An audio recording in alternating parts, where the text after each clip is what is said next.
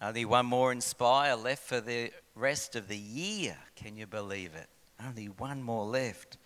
Unbelievable. I was in New Zealand last week teaching 32 students on the life of David. 25 of them come from Alberta, Canada.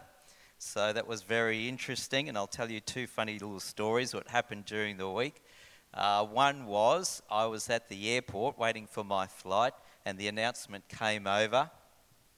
If you would like chicken, please come to the chicken counter. And I'm starving hungry because I'd only had a little bit of breakfast that morning. And I'm thinking, I'd love a bit of chicken, but why isn't anybody else moving? And then I realized she was saying check-in counter. If you'd like check in, come to the check-in counter. Oh. And then the other funny thing, I thought this was really hilarious. So they get me over there the second week of the term, so I'll be back over there in February, because the students have just come, they've just arrived, and so they asked me to call a bush dance, which I've been doing for many years. So I did that on the Thursday night. So I call the bush dance. Then we have a couple of other little dances after that as well, just to break it up. So we have the chicken dance, and we have the Macarena. And I asked a couple of students, remember the 18 to 24-year-olds? I asked them, I said, what was the favourite dance that you enjoyed most of all this evening? The hokey pokey. I knew you would laugh at that. The hokey, they'd never done it before. They'd never heard it before. And they said, we love the hokey pokey. Stick your right leg in and shake it all about. Isn't that so funny? I'm teaching a new generation. The hokey pokey. Unbelievable. Well, with only two left, thinking about what I should share with you, having done the Beatitudes, I think it just kind of makes sense to just naturally go on a little bit further with these next two messages from Matthew chapter 5.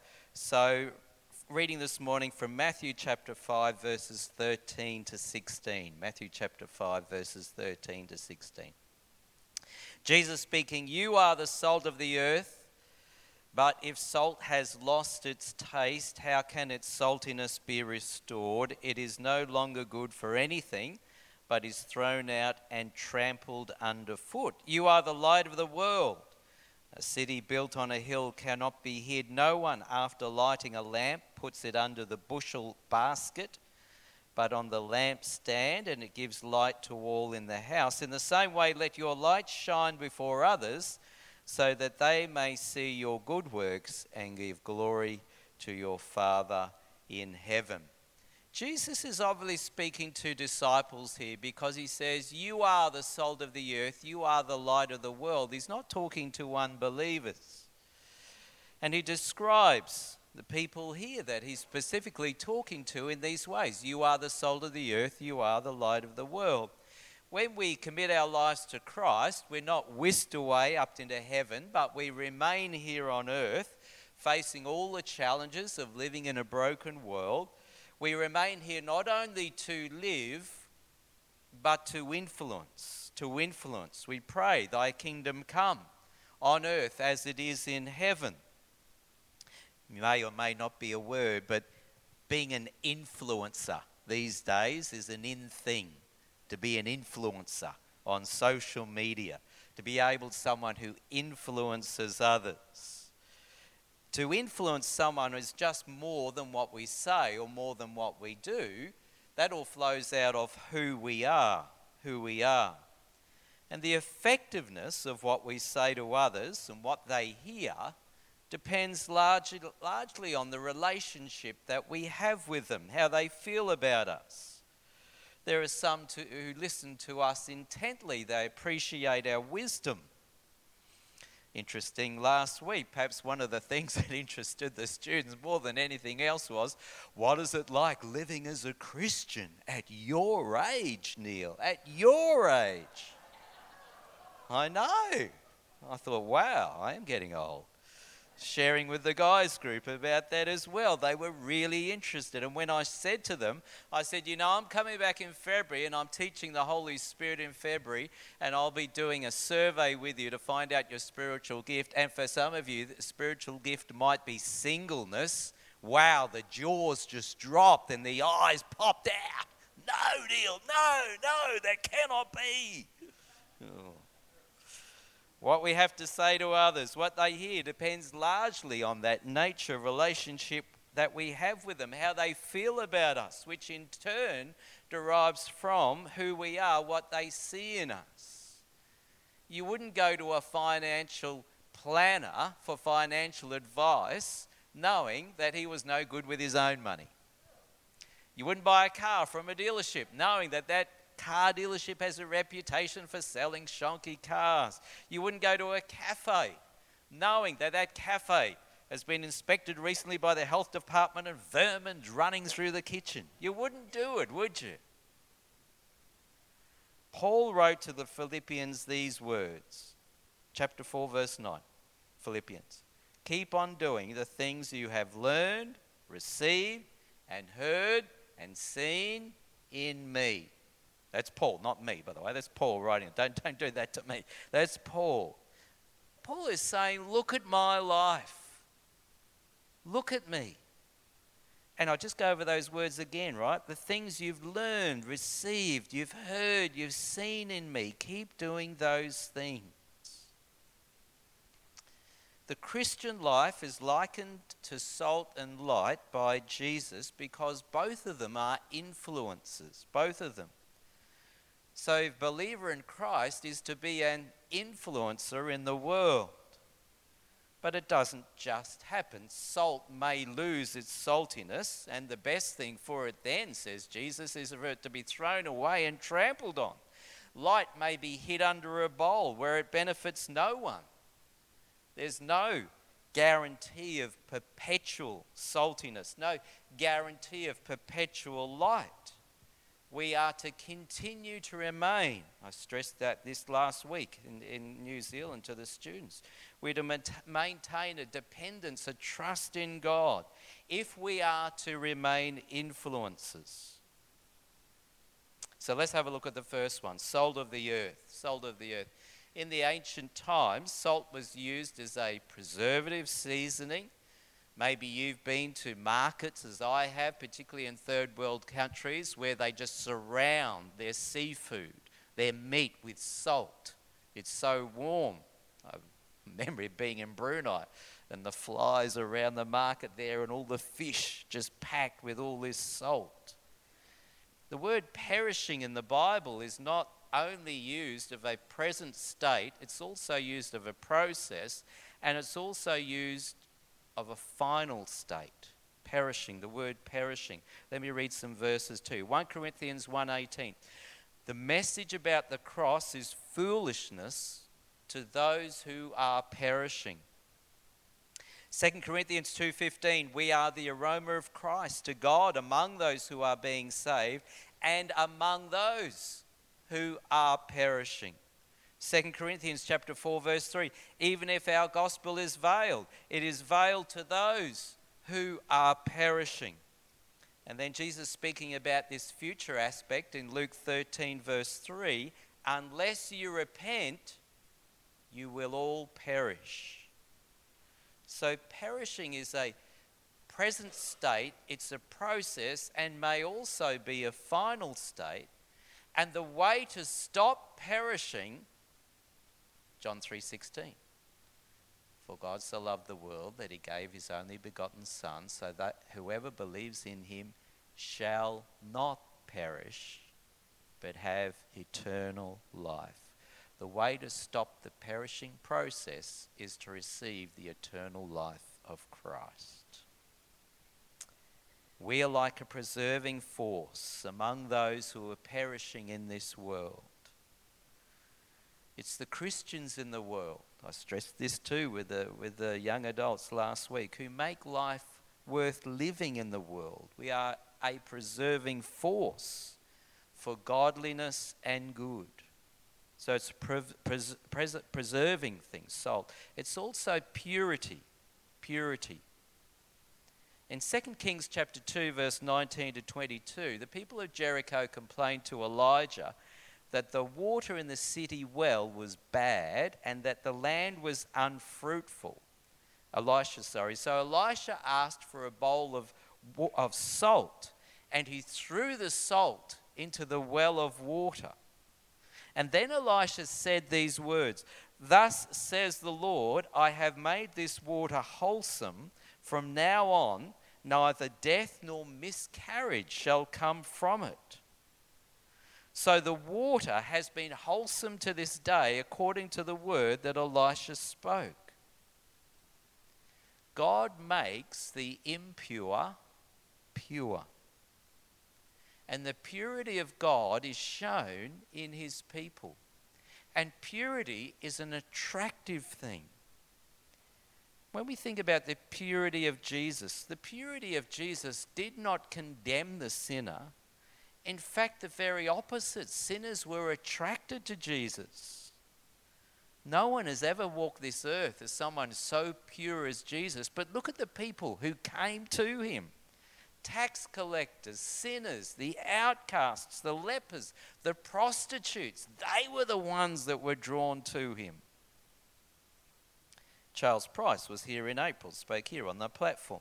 He says in his commentary on Matthew, genuine purity does not so much expose the impurities of those around as raise their sights and stimulate them to seek something better. Purity. Again, I know I keep referring back to these young adults last week, but speaking to the guys on Tuesday night, my plea was to them, keep your lives pure. Do it for Christ, for Christ. And purity is not something that we can do in and of ourselves. It's the difference between self-righteousness and the righteousness of God. Self-righteousness is motivated from ego, comes from our own self-discipline, and then the result is pride.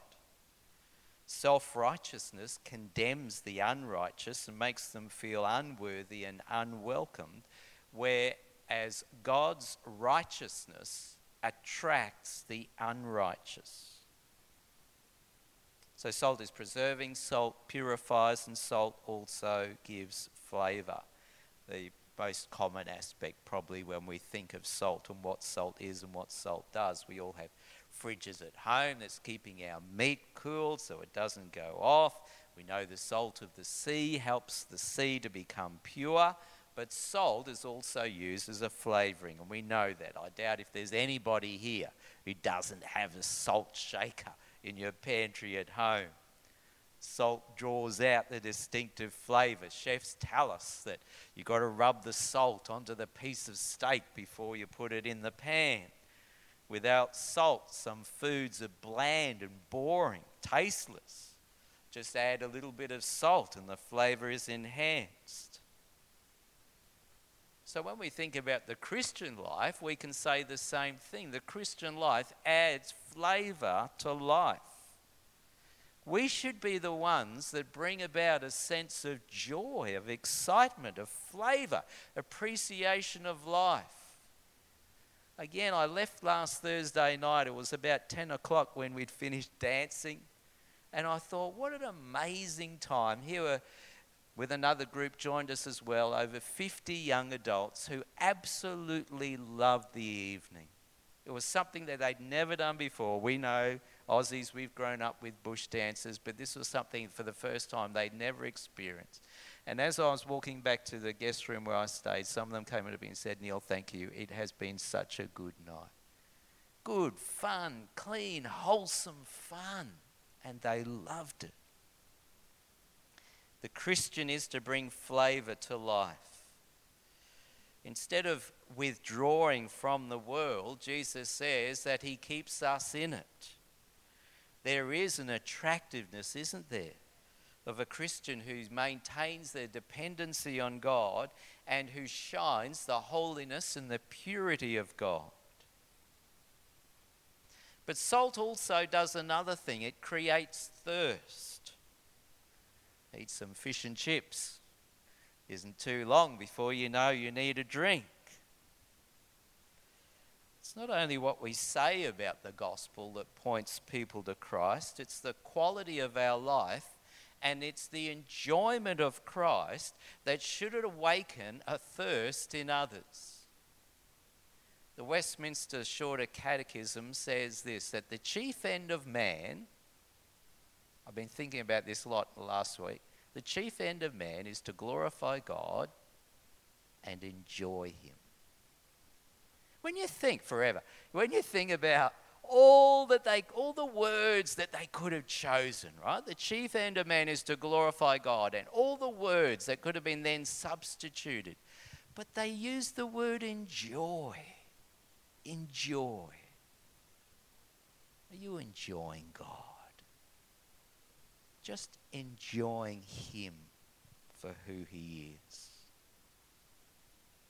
As we associate in the world, we should awaken in others a spiritual thirst and draw unbelievers to us. Box says in his commentary, disciples are useful as servants to impact the world and to influence it for good. But there's a warning that Jesus also gives here.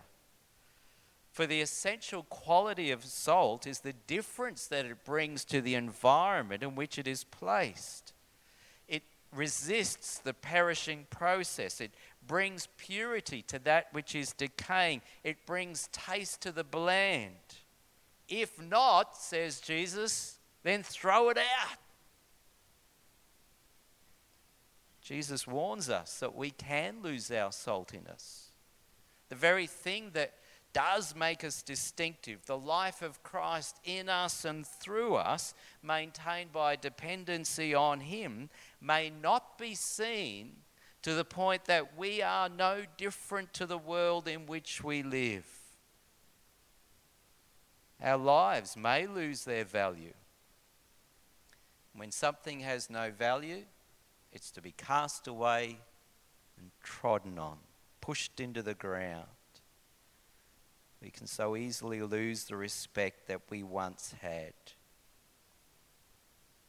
Holcroft writes in his book, let me read this to you. He says, just as salt resists decay and spoilage, so the believer is to extend his or her influence on earth. The salt that is used to preserve is, however, ordinarily itself sacrificed in the process. The idea of unsalty salt is seen as a deliberate paradox, though impurities in unrefined salt may sometimes cause it to become insipid and useless. In the spiritual realm, Christians who so adapt to the world that no difference can be seen become unsalty salt. Salt that ceases to function according to its purpose is useless. The only thing for it is to be discarded. And Jesus doesn't offer any more specifics than that. Negatively, we don't want to be a person that God considers useless. Positively, we want to be a person that continues to live in the flesh by faith in the Son of God who loved us and gave himself for us. And in John 17:15 to 18, Jesus' prayer is that the Father not take us out of the world, but that he protect us from the evil one. We are not of this world, Jesus says, as he is not of this world, but we are sent into the world. Separation from the world is not isolation from it, it's living a life separate from the world.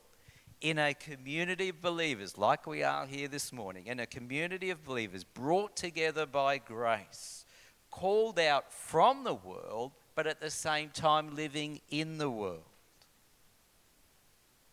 What is worldliness? John describes it in 1 John 2:15 and 16. Do not love the world nor the things in the world, for all that is in the world, desire of the flesh, desire of the eyes, pride in riches, comes not from the Father, but of the world. Worldliness is an attitude of life which seeks to fulfill our agenda for our ego. We may think we're doing well sometimes if we isolate ourselves as much as we can from the world, becoming a little bit like a monk maybe. And yet still, that is wrong. For detachment from the world could end up being the pride of life, where we congratulate ourselves that we're not having anything to do with anybody, thinking we're so holy.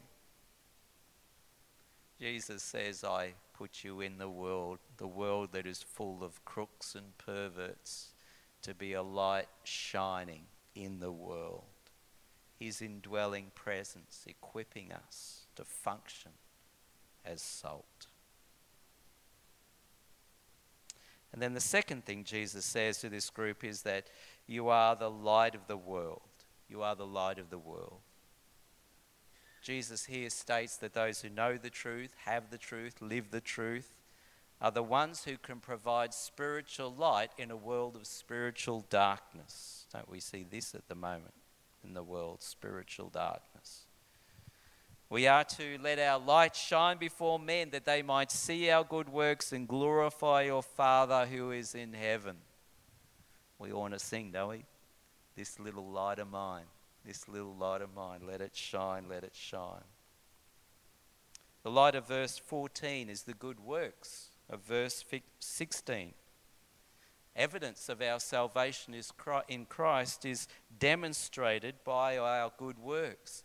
It's our faith in Christ which leads us to the good works that he has prepared beforehand. Not the other way around. It's not good works that lead us to salvation. That ends up in legalism. Unbelievers see our good works. Scripture says this is what will happen.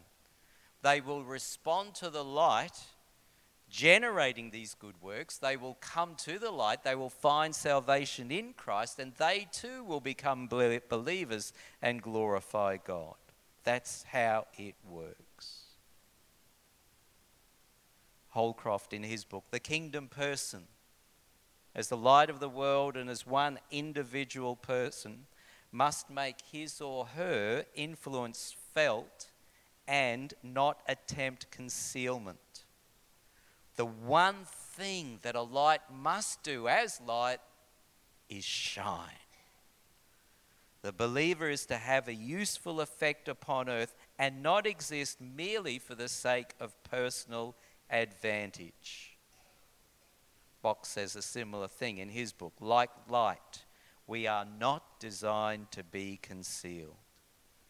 And Jesus pictures it here as like we are a city on a hill. Our light performs a service, a ministry that others might see the life of Christ in us. Jesus said in John 9:5, I am the light of the world. We looked at that previously in the I ams. So how can you be as Christ is, as a light to the world? Charles Price says, not by imitation, but by derivation. Imitation says that I get the glory. Imitation is me copying someone else. He goes on to say, but if it's by derivation, then the source of the light is not something of my own, but something which is given to me, which then belongs to me. For to derive is to draw from an objective source. Take the light. Take the lights here, shining. We all know that we need electricity to supply the power for these lights to shine. The light is visible, has its origin only in the electricity that is supplied to it. Cut off the electricity and we're all going to be in darkness. The bulb can try as much as it wants, or fluoro here, can try as much as it wants, if it went out, to be like one that was lit, but it would be a useless exercise. Whether it be a candle with a wick or a lamp filled with oil, the consistency of the light does not come from the wick itself, it comes from the source that it draws from. For left to its own resources, it would burn out very quickly. Its constancy only comes from the energy that it derives from. How can you and I be a light in this world? Have a relationship with Christ. Maintain that intimate relationship with him, the union with Christ and the communion with Christ. The whole thrust of light is to exist to benefit others. When I was down at the Bible school, it was my task at 10 o'clock every night to come downstairs from my little place and walk around and turn off all the lights. You say it 100 times, don't you? 100 times. But every night, Neil would come down the staircase, walk around and flick off all the lights. What use is light in a room when no one is present? One function of the light of Christ's life in us is to benefit others, that they also may be the light of life. Not tucked away under a bowl somewhere, but out there. St. Francis of Assisi, I'm sure maybe you've heard these words. He said that when he was speaking to his men to go into the world and share the gospel with others, said something to the effect, something like this: by every possible means, preach Christ as you go, and if necessary, use words. Be the salt of the earth. Be the light to the world. Let's pray.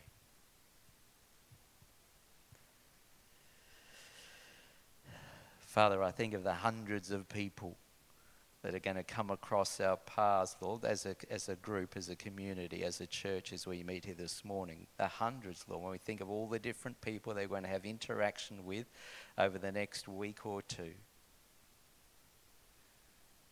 We pray, Lord, that your light within us, your life within us, Lord, might radiate, that this little light of mine might shine, that others not seeing us, Lord, might see Christ in us, that others might see the expression of you through our personalities, all different, the way we interact with others, that you might love them in us and through us, that you might bless them in us and through us, that you might encourage them in us and through us, for the sole purpose, Lord, that those who don't know you might come to know you. Be pleased to use us for your sake and your glory, we pray.